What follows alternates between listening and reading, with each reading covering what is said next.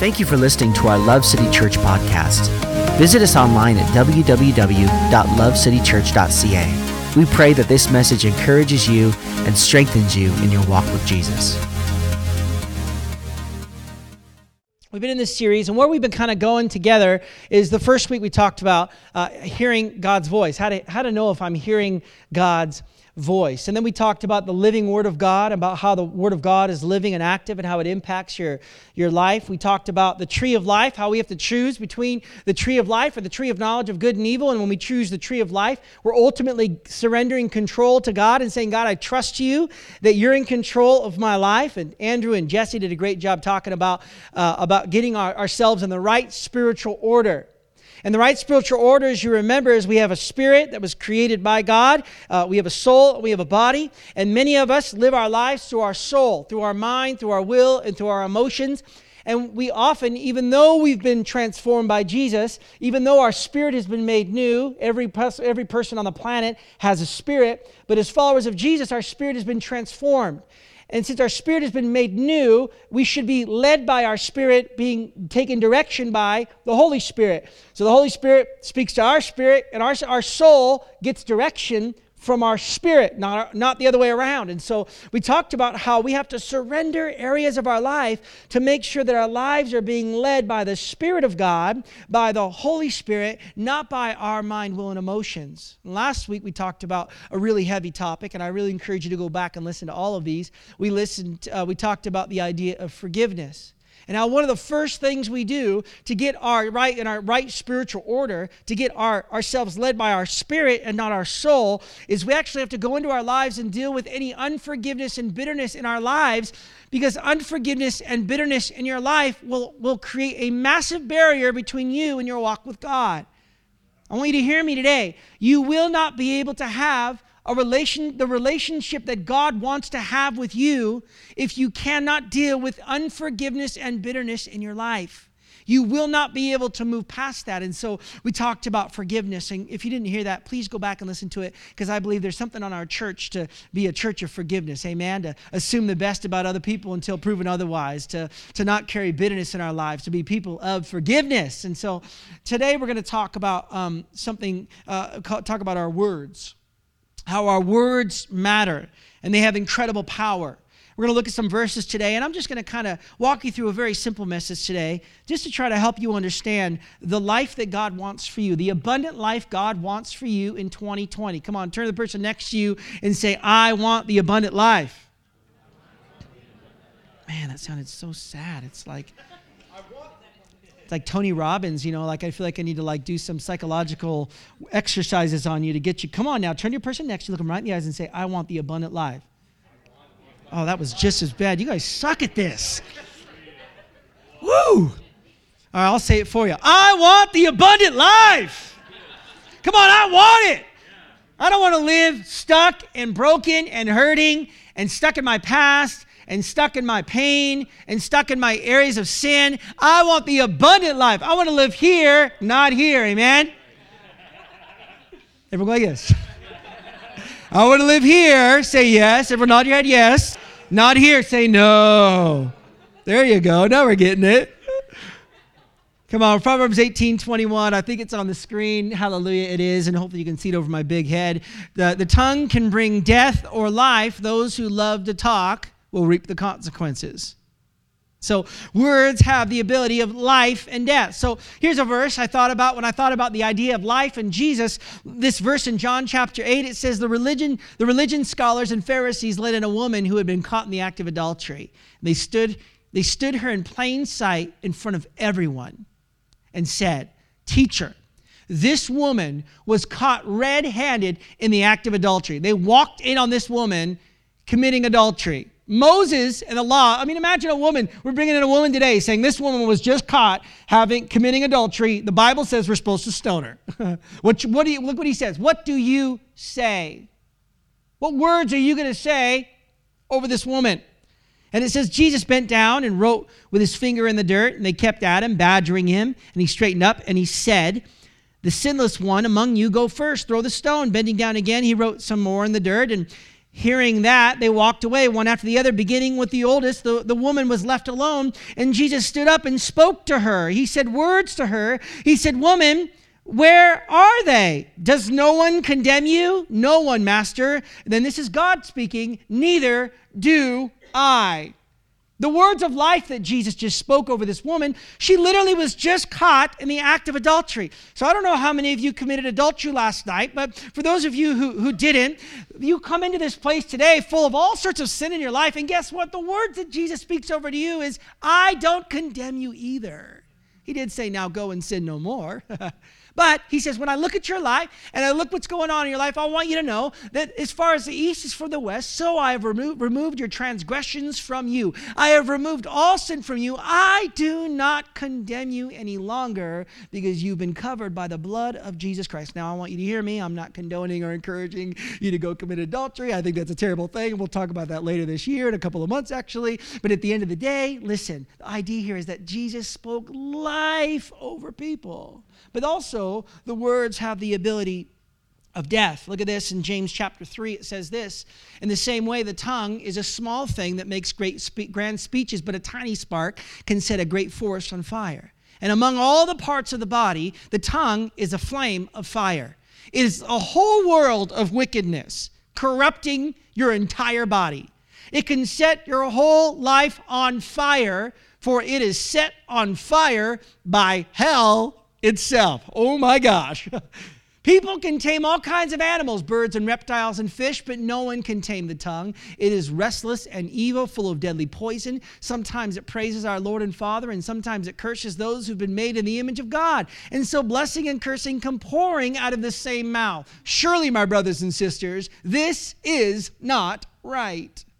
We see that the tongue, and this is talking to the Christian church. This isn't talking to people who don't know God. This is talking to people who know God, people who are in the church, people who are followers of Jesus. He said, listen, it's not okay for us to allow our mouths to one day be cursing someone and another day to be praising God. And everyone can stand up today and say, yes, I'm going to respond to the altar call right now, because every single person in the room struggles with the areas of their tongue. There's a deadly force. But we have to admit something about our lives. Words that have been spoken over you matter. Words that have been spoken over you in your life, when you were a young child, when you were in high school, when you were in university, maybe most recently. I want you to know today that words that have been spoken over your life absolutely matter, because they actually define the direction of our lives. Remember the old saying, "Sticks and stones may break my bones, but words will never hurt me"? How many of you know that when that person said that or says that to you, how many of you know, though, the words don't hurt, do they? When someone mocks you or makes fun of you or they don't hurt at all, do they? You just feel just fine, right? There's no the sting of pain inside, or there's not this sense of like, oh, that hurts so bad. You're okay after someone says terrible things. That's not a true statement. We all know that sticks and stones may break our bones, but words hurt much more. That when words are spoken over your life, whether it was a parent or a girlfriend or an ex or your spouse or someone in your life speaks these words over your life, the truth is, you may not want to admit it, man in the room. You might, that didn't bother me, it didn't hurt at all. But in reality, deep in your soul, you have been wounded by that word. You've been wounded, and words over you often have power to shape who you are and shape what you do. It's as simple as that. And what we don't realize today is that when you've received certain words, and even though you might not initially believe that word, the truth is this: you might not realize, but your soul is absorbing those words and beginning to shape who you are as a person. And now you realize that you're living your life through the funnel or through the perspective or through the lens of what your dad called you or what your spouse called you or even what the enemy says to your mind. You live your whole world through the lens of these words that have carved out for you a way of thinking and a way of understanding in your soul, and now you're being led by your wounded soul rather than your redeemed spirit self. Rather than being redeemed and walking in the ways of God, we find often that our greatest heartache and hurts come from what people have said to us. Imagine a young child trying to read, and the mom is trying to help this child get it, and after days and days and days of the child not get it, the mom finally saying, "Gosh, what's wrong with you? Why can't you just read? She's frustrated because she's trying so hard to get their child to read, and she's taking it personally because he can't read, and maybe there's something wrong with me, and there's all these things mixed into it. And now this young child might go on thinking, man, something's wrong with me. Every time I go to read a book, I get the shame, or I get guilt, or I don't know what that is. It's because sometimes words spoken over us have a greater impact in our life than we even realize. Words like, I hate you. I wish you'd never been born. You've gained weight. Oh, I hate that one. You're fired. You were a mistake. My brother told me that. You'll never amount to anything. You're so lazy. You're stupid. You're selfish. You're a waste. It's all your fault. I never should have married you. I want a divorce.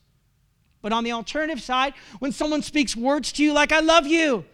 You're such a blessing. You look great. Come on, turn to someone next to you and say, you look great. Single people, make sure it's a good one. You're hired. You're my best friend. I'm giving you a raise. Come on, yep, right. I hope people who work at Love City don't think they're getting a raise now. You're so smart. You make me happy. You'll do great. You did your best. I forgive you. These types of words have such a different impact on our lives. And what we don't realize often is that maybe even subconsciously you don't understand that the words that were spoken over you have actually designed how you live and act and walk and talk. And so it's important that we understand today that these words have an impact on your life and actually could keep you from discovering the life change God wants for you. There's a man named Elijah. Mighty man of God, one of the greatest men of God. In fact, this guy in James says he was a man just like us, but he prayed that there would be no rain, and there was no rain for 3 years. I mean, he's a man just like you and me, but there was something significant about Elijah. Elijah was this mighty man of God. And one day in 1 Kings chapter 18, Elijah had this duel with these prophets of Baal. These prophets of Baal didn't believe in Yahweh God, and so he went toe-to-toe like a Western, tumbleweed going across, and there's this big sacrifice of bull, and he says, okay, if you think Baal is God, bring down a fire from heaven. And so these prophets of Baal are doing all these chants, and they're cutting themselves, and Elijah's just egging them on. Come on, guys, come on, keep going, keep praying. And he keeps egging them on and going after them until finally, after all this time, nothing happens. And then Elijah steps up and says, pour more water on it, just to prove the point that my God's God. Pour more water. Drench the thing in water. And all of us says, all right, God, prove to these guys you're God. And boom, this fire comes down and licks up the sacrifice. And all the prophets of Baal are crazy. And Elijah pulls out this big sword and goes, king, king, king, king, takes out all these prophets of Baal. It was the Old Testament, don't worry. Takes out all of these old prophets of Baal. And that day killed 400 prophets of Baal. It was a mighty victory for the kingdom of God, and the enemy had been destroyed. It was an incredible feat. God is good. Elijah's a man of God. Amen. And then we turn to 1 Kings 19.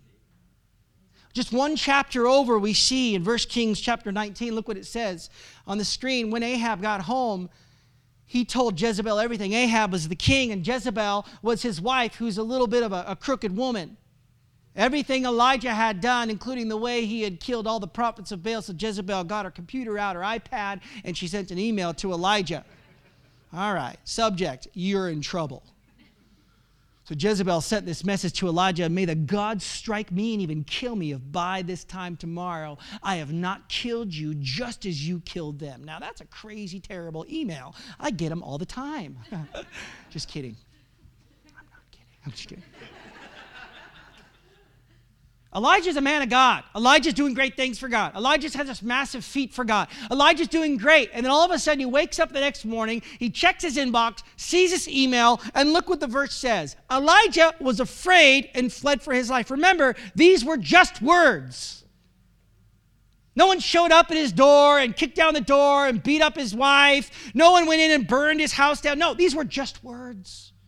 Elijah was afraid and fled for his life. So now he's got fear. He's running away. He was a man of God. He went to Beersheba, a town in Judah.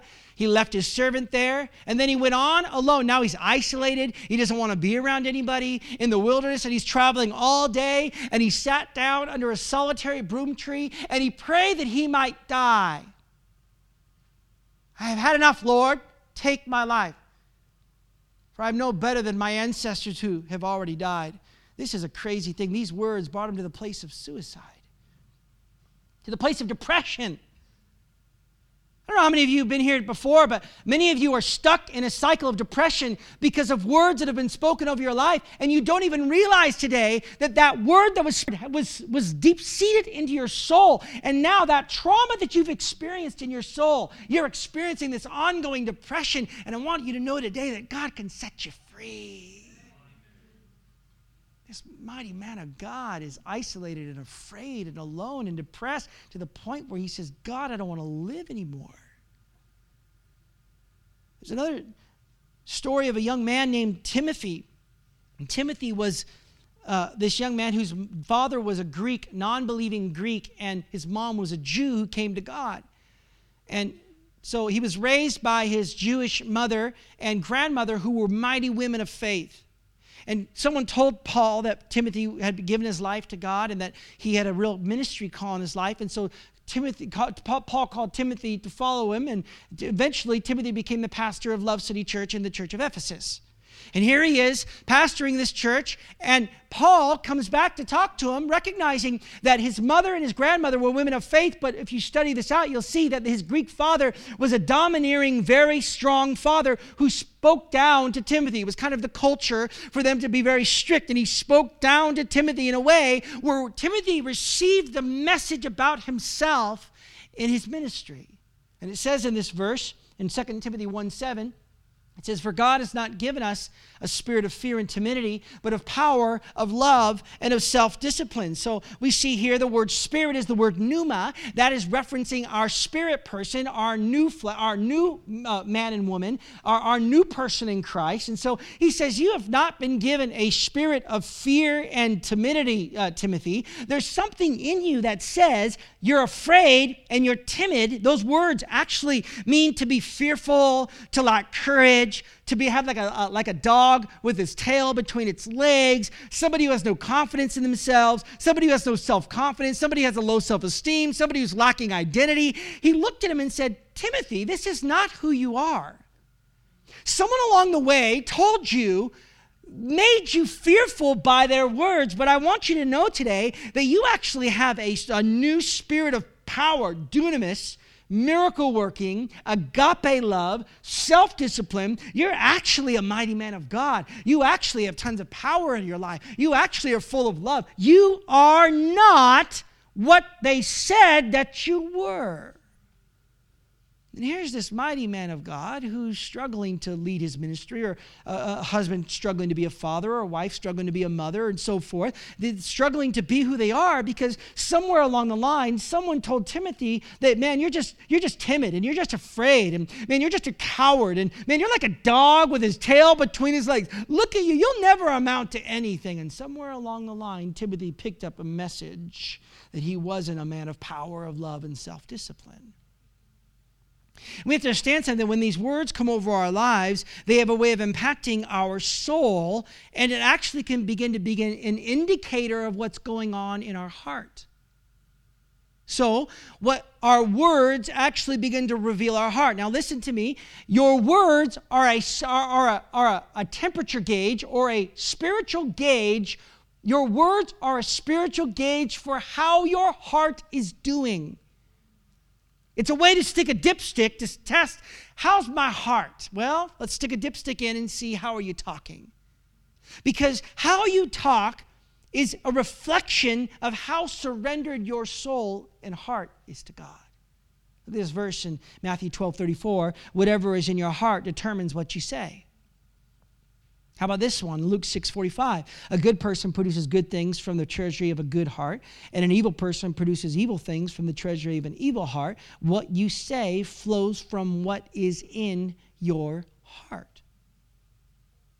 And so I don't know if you've been around these people before, but you get around them and you start talking with them, and pretty soon you start hearing they're talking bad about a person, or about a dad, or about a pastor, or about a friend, and they just start, oh, this and this problem, and they're angry, and they're bitter, and they're frustrated, and they're upset, and they seem a little bit critical and a little bit on edge. You can know that in their heart there's been a wound in their soul that they don't even realize maybe is even there, and they're living their lives out of this wound that possibly came from someone's words.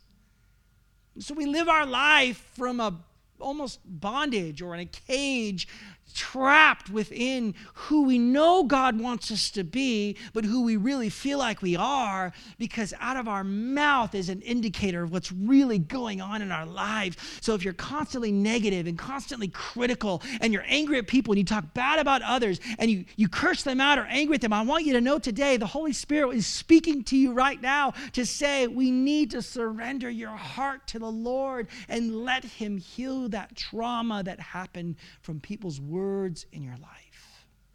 You'll never be able to go forward in your walk with God until you recognize that the reason you talk like that is because your heart is wounded. Your soul is damaged, and we need to get it submitted to the Spirit of God. We need to get it submitted to the Holy Spirit, amen? And get ourselves in a place where we say, all right, Holy Spirit, listen, I used to be an incredibly critical person because I had been so wounded. I was critical about the church. I was critical about pastors. I remember one time I walked into a church, and here I am a pastor, super ironic. I walked into a church, and the pastor came up and shook my hand, and in my head I thought, this guy's a jerk. Look at him wearing his Nike shoes and his stupid blue shirt. He thinks he's better than me. This guy, he thinks he knows everything, doesn't he? Oh, I used to think like that about pastors all the time, and I know there's people in the room that think that about me, and I want you to know I don't think I'm that cool. You should hang out with me. You'll realize that real quick. The cynical, critical part of us often is a response to what happened in our lives, and often our whole families can be characterized. Sometimes there's generational things. Maybe a word was said over your great-grandmother, and she became very bitter and angry, and so she treated your mother bitter and angry, and now your mother is angry, and so now she put that in your life, and so generations and generations of something that was said bad upon to over someone's life 4 generations ago, you can break that generational burden in your life. It can be shattered. You think, well, there's something wrong with me. No, let's go back and look. Let's go back and look how your dad talked. Well, why did my dad talk like that? Well, maybe your grandfather talked like that. Well, because your grandfather grew up around an abusive home. You didn't know this, but he was an alcoholic and used to beat your great-grandfather, and your grandfather didn't know how to deal with it, so he took it out on your father, and down it goes from generation to generation. But I have good news for you today. God can break that burden in your life. He can shatter that generational repeat in your life. And once and for all, you can be free to start something new and have a new generation with a new trajectory, with newest descendants and a new ancestry, and start something new for your life today, man. Come on, amen? You know what amen means? It means, yes, let it be so. So come on, amen? Let it be so in your life. You can be free, and you can be the first generation that experiences freedom in your life. Look at this in Exodus chapter 20. I don't have it on here, but I'm going to read it to you. It says this, but I lavish unfailing love, listen, for 1,000 generations on those who love me and obey my commands. I will lavish my love on you for 1,000 generations, but you have to choose. I'm going to obey God. I'm going to yield this pain and trauma in my life, these words that I've received in my life. I'm going to acknowledge the reality of those in my life and say, okay, God, I want to reverse this curse in my life. Okay, so how do we break it off? 2 things, very simple. They're not on the screen. I'm just going to tell them to you. How do we break this off in our life? First, we need to ask God to reveal to you those words that have been spoken over you that you don't realize. There's a story in one of my favorite, probably my favorite story in the Bible, is a story about a young man who was born as a twin in Genesis chapter 26. He was born, and the verse says that when this twin was born to Isaac's wife, the first boy came out. He came out and he was all red and hairy, and he looked like the clay of Edom. And so when he came out of the womb, his father looked at him and said, oh, his name is Esau. He's red. He labeled him based on his appearance. Then, behind this twin, as the first twin came out, he had the second twin had his hand on the heel of Esau. And so his father looked at him and he said, his name will be Jacob, which means supplanter, which means con artist, which means trickster, which means you're a deceiver. You're a fake. So he named his first son Esau on his appearance, and he named his second son Jacob based on his character. So before Jacob lived a single day, he was labeled by his father as a fraud. And he came out of the womb and he spent his entire life trying to prove his dad wrong. I'm not who you say I am, Dad. And he tried his best to prove to his father that he was acceptable. And its Bible clearly says that Isaac loved Esau more than Jacob. So here's this odd relationship with his father. He spent his entire life trying to prove to his dad that I'm not who you say that I am. I'm not who you say that I am. I'm not who you say that I am. That teacher that said that bad thing over me, or my mom who declared that thing over me, or my grandfather, or the devil who speaks lies to me. I'm going to spend my whole life trying to prove to those people that I am not who you say that I am. And then we go through his entire life. He ended up marrying 2 women. I'll tell you later about it. 2 women. They were sisters, little odd, whatever. Then they had a bunch of children. He became super successful in business. And he had all of these amazing family and all of these things going for him. Life was good. Life was awesome. It was great. And then finally, in the scripture, Jacob eventually had to face his brother Esau, maybe 20, 30 years later, after Jacob had made some bad choices and really hurt his brother Esau. And so he's having to face his brother Esau. He was worried his brother was going to kill him because he did all these bad things to him, trying to prove to his dad that he wasn't who he said that he wasn't, but he turned out to be that person. And so the more harder he tried to prove to his dad that he wasn't that person, the more he proved that he was that person. And so finally he gets all the way back down to my favorite chapter in the whole Bible, Genesis chapter 32. And we see here in this story, Jacob wanted to spend some time with alone and figure some things out. And so he sent his family across the ford of Jabbok, and he sent his family and his possessions across. And the Bible says that he went back into the camp, and he was alone in the camp with God. And the Bible says that a man came down and wrestled with him. If you study this, it's actually called a theophany. And this theophany would actually, many theologians and scholars believe that this man or this angel was a theophany, meaning it was actually Jesus coming down to earth in bodily form. And here he is wrestling with this man, this angel. Jacob is wrestling, whether he was physically wrestling, whether it was something that was going on in his mind, it doesn't really matter. The point is, Jacob is wrestling and wrestling and wrestling, and he's frustrated, and he's angry, and he's upset, and he's ticked off, and he doesn't know, why am I so frustrated in my life? Why every time I see a success in my life, the joy and satisfaction of that flees in just a moment when I realize that my dad isn't satisfied with all the hard work that I've done. And it doesn't matter how much I try to serve my wife, I never ever feel like I could ever amount to what she wants me to be. I'm just never quite enough. I'm just never quite satisfied. And he wrestled and he wrestled and he wrestled and he wrestled until finally the sun began to rise up. And the angel, the man, this theophany said to Jacob, "Let me go. Daybreak is coming." And Jacob said, "I am not going to let you go until you bless me. I want your blessing. I'm tired of searching everywhere else for everyone else's blessing. I want you to speak words over me. I want you to speak life to me. I'm tired of living my life through the lens of the words that have been spoken over me all these years." And this is where this moment where God revealed to Jacob a word, a reality that he had not understood until this point. It's in Genesis chapter 32, and it says this. The man asked Jacob, "What is your name?" How do you identify yourself, Jacob? Very simple question. Tell me who you are. Tell me who you are on the inside, Jacob. Tell me what's really going on the inside of you. It says in the verse, amazing verse in the Amplified Classic Translation, Genesis 32 says this, "And in shock of realization, Jacob whispered, 'My name is Jacob. I'm a supplanter. I'm a schemer. I'm a trickster.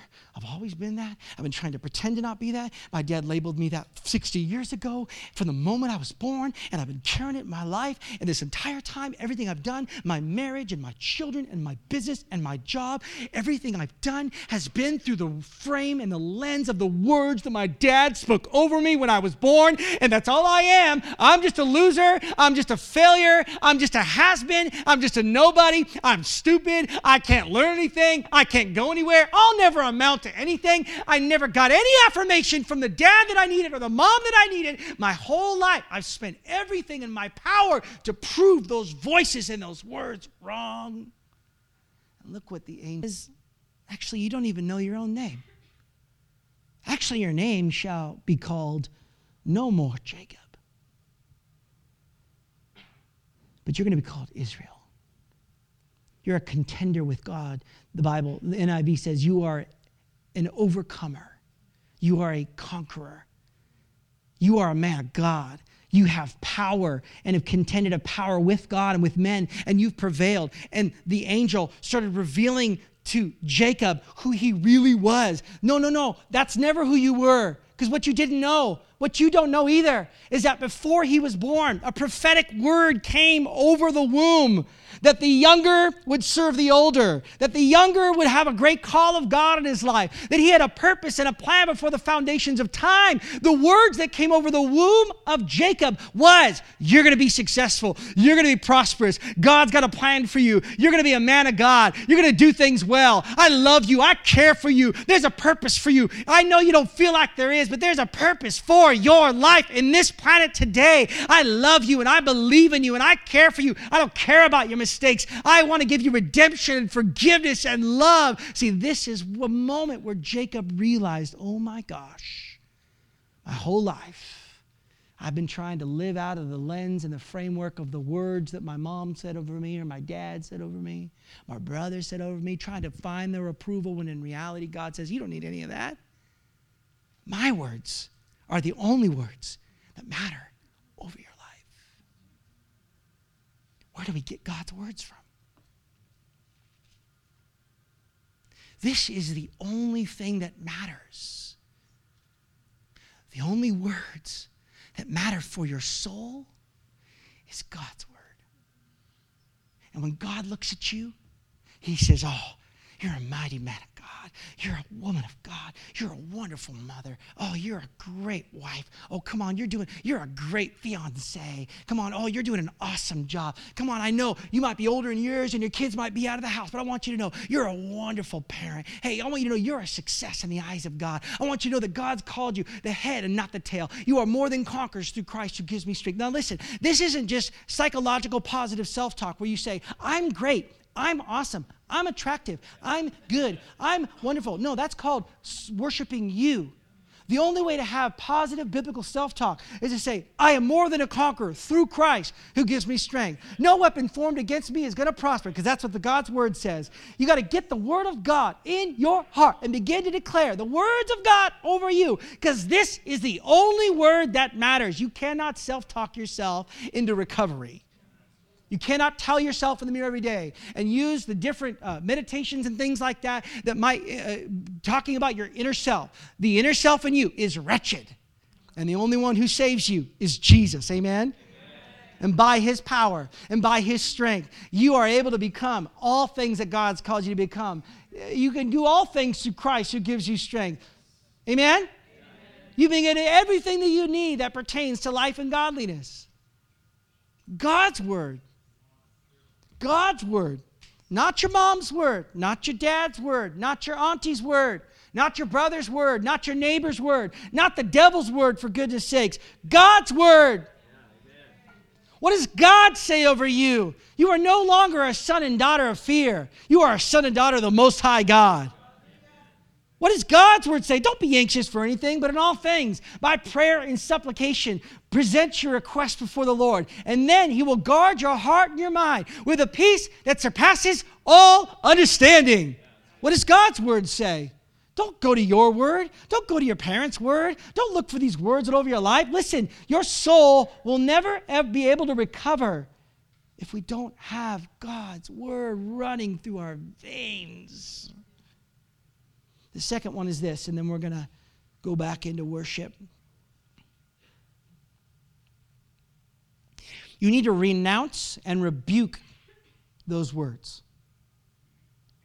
It's one thing to have it acknowledged, okay? And my dad's watching right now, so Dad, you didn't say this. He always, did I say that to you, son? No, you didn't say this to me, Dad. You're good, brother. I'm just using it as an example. Okay? Good. Love you, Dad. Man, when you recognize that your dad one time was driving in the car, and I'll give you a personal example. How about that? For me, where I made a mistake. My son was driving me crazy yesterday. Just bonkers. I was totally sick. I was in bed all day yesterday, and I was just driving me nuts. And finally, I just stood up and said, you are the most which is ironic, how that I'm preaching on this. You are the most irritating kid I've ever met. Isn't that terrible? So people are going to start standing up and leaving the church. This pastor's a jerk. Well, I'm pretty human, so get over it. And I didn't deal with it. And then I went into my office and started studying. And the Holy Spirit was convicting me. I was like, you be quiet. Holy Spirit, I'm studying your word to preach tomorrow. You be quiet. And the Holy Spirit just said, Ryan, if you don't rebuke that thought over him right now, it's going to settle into his soul, into his subconscious, into his mind, and you don't even realize the power of that word. It's going to bring death. And so I went upstairs, and it's kind of funny. He just got out of the shower, so he's laying there naked. Remember, he loves being naked. And I won't show you what he does when he's naked. So we sat down next to him. I said, son, I said these words over you. I said that he goes, Dad, I was being irritating. And I said, yeah, thanks for acknowledging that, son, but I never should have said that over you. I was wrong. Will you please forgive me? I rebuke and denounce the thought that you are not good enough. I rebuke it in the name of Jesus right now. You are a wonderful young man. I love you, son. You're my favorite person on the planet. You could make me laugh more than anybody else. And I started speaking words of life over him because I was able to catch it in the moment. But maybe some of you don't have the opportunity to have your father come back to you and say those things. Guess what? You've been given all authority and all the power to take dominion over the words and the lies that have come over your life. God has given you that power and you that strength. You are able to not only acknowledge it, but you are able to rebuke it, to take it captive with God's word. Say, Ryan, I don't have the privilege of having a father who's going to do that, or I don't get to go back and talk to that teacher. You don't need to. You get to spend some time in your word. That tomorrow morning, you get to spend time with Jesus, and guess what's going to happen? He's going to show you in his word. You're going to say, you know what? I denounce the fact that my father called me a failure. I rebuke it in the name of Jesus. The Bible says that his plans for me are great and good, not to harm me or to hurt me. His plans for me are good, and you start rebuking the words that have come over your life with God's word. Look what it says in Ephesians 6:10. A final word, be strong in the Lord and his mighty power. Put on all God's armor so that you will be able to stand firm against all the strategies of the devil. Put on salvation as your helmet and take the sword of the Spirit. So we have a supernatural sword of the Spirit. Sword of the Spirit in the supernatural world. Imagine this as a massive Braveheart, William Wallace sword. It's like 8 feet tall. But in the natural, it's a book. It's a Bible. It says, the sword of the Spirit, which is the Word of God. And then, Paul continues later and says this, for though we live in the world, we do not wage war as the world does. The weapons we fight with are not the weapons of the world. The weapon he's talking about is the sword of the Spirit. On the contrary, look at this. They have divine power to demolish strongholds. Look at another translation. Those things God gives to fight with destroy the strong places of the who? The devil. What? So you think that you need something other than God's word. The Bible right here says, you're wrong. Yes, you need community. Yes, you need partnership. Yes, you need to start a relationship with God and go on a journey with him. But I want you to know, God has given you everything you need in his word to devour and destroy these words that have come over your life. Right there it says it. Those things God gives to fight with, the sword of the Spirit, destroy the strong places of the devil in your life. And so, How do we destroy the strong places? Well, you got to read the Word. This just can't be like it's like driving on a journey, and I'm just going to go on this journey, and I'm not going to take a map and not going to take a GPS, and then you get totally lost, and you pull out the map real quick just to figure it out and just throw it away again and buy a new one every time you go to a mini mart. Okay, let's get another map and figure out where we're going, and then you throw it away again. And, well, let's get another map. No, I promise you, if you just start to spend time, 1 minute a day, 2 minutes a day, try it. Read one verse, and you see it might not make it. In the first year, Belshazzar, king of Babylon, Daniel had a dream, and visions passed through his mind as he was laying in bed. He wrote down the substance of his dream, and you think, what the heck does that mean? Right, I did one verse and I just am confused. Listen, you don't know that the Bible is living and active. It cuts down to this between soul and spirit. Honestly, we're not smart enough to understand the power of his word. What happens is that seed goes down, and you might be reading about Belshazzar, whatever his name is. In reality, God is just strengthening your spirit. He's strengthening your soul so that when you look at yourself in the mirror tomorrow morning and all you see is all those things your dad said over you, you're able to look them right back in the mirror and say, oh no, Daniel said to Belshazzar that, God's word says that I am a man of God, that I'm called of God. No, God's word says that no weapon formed against me is going to prosper. God's word says that I'm supposed to be strong and courageous. Guess what? Those words are true. I'm going to be led by my spirit, not by my soul. And the way to do that is to have God's word in your heart, that you might not sin against him. The reason we do this series, and you can come up, Alana. I'm not going to do that last part.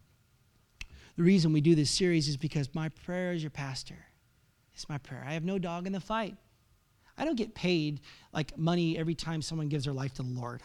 You know what I mean? Like I have no investments in your spiritual growth. The only reason I care is because I care about you. I have no win here. I just want to see you successful. And the reason we're talking about all of these things in this Life Change series is because we care so much about you seeing the life change and the abundant life that God wants for you in 2020. No longer living in the past. No longer living with sin in our life. No longer in a place where we're discouraged and broken. Come on, be a part of a community and get into this environment and begin to let God speak to your heart. I promise you today that the life change God wants for you is beyond your mind. Everything you can ask or dream or imagine. No eye has seen and no ear has heard and no mind has conceived what God has prepared for those who love him, but it is revealed to us by the Spirit of God. And he wants you to know that this year, come on, we want to take those thoughts and those words captive, amen? Well, why don't you stand to your feet? We're going to go back into worship here, but I just want to pray over you right now. Just for the last few minutes here, we're going to spend some time in worship. Come on, why don't you close your eyes for a moment? I'm going to sing a couple more songs, but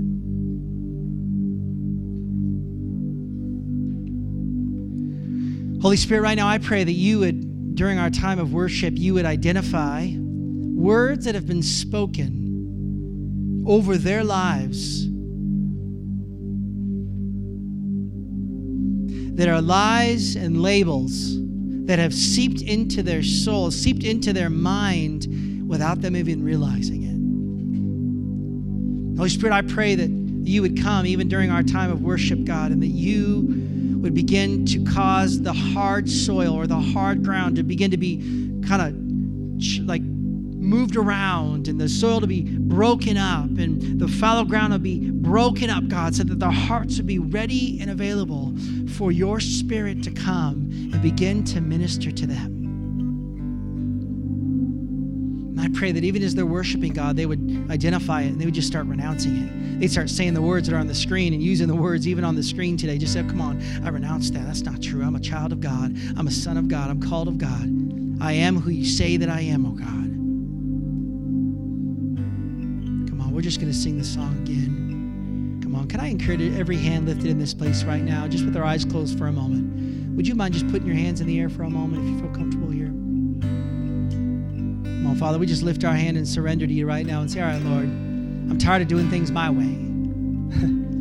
I want to start doing things your way. And as we worship here today, God, I pray that you'd come and you'd minister to their hearts. In Jesus' name, amen. Thank you for listening to our Love City Church podcast. Visit us online at www.lovecitychurch.ca. We pray that this message encourages you and strengthens you in your walk with Jesus.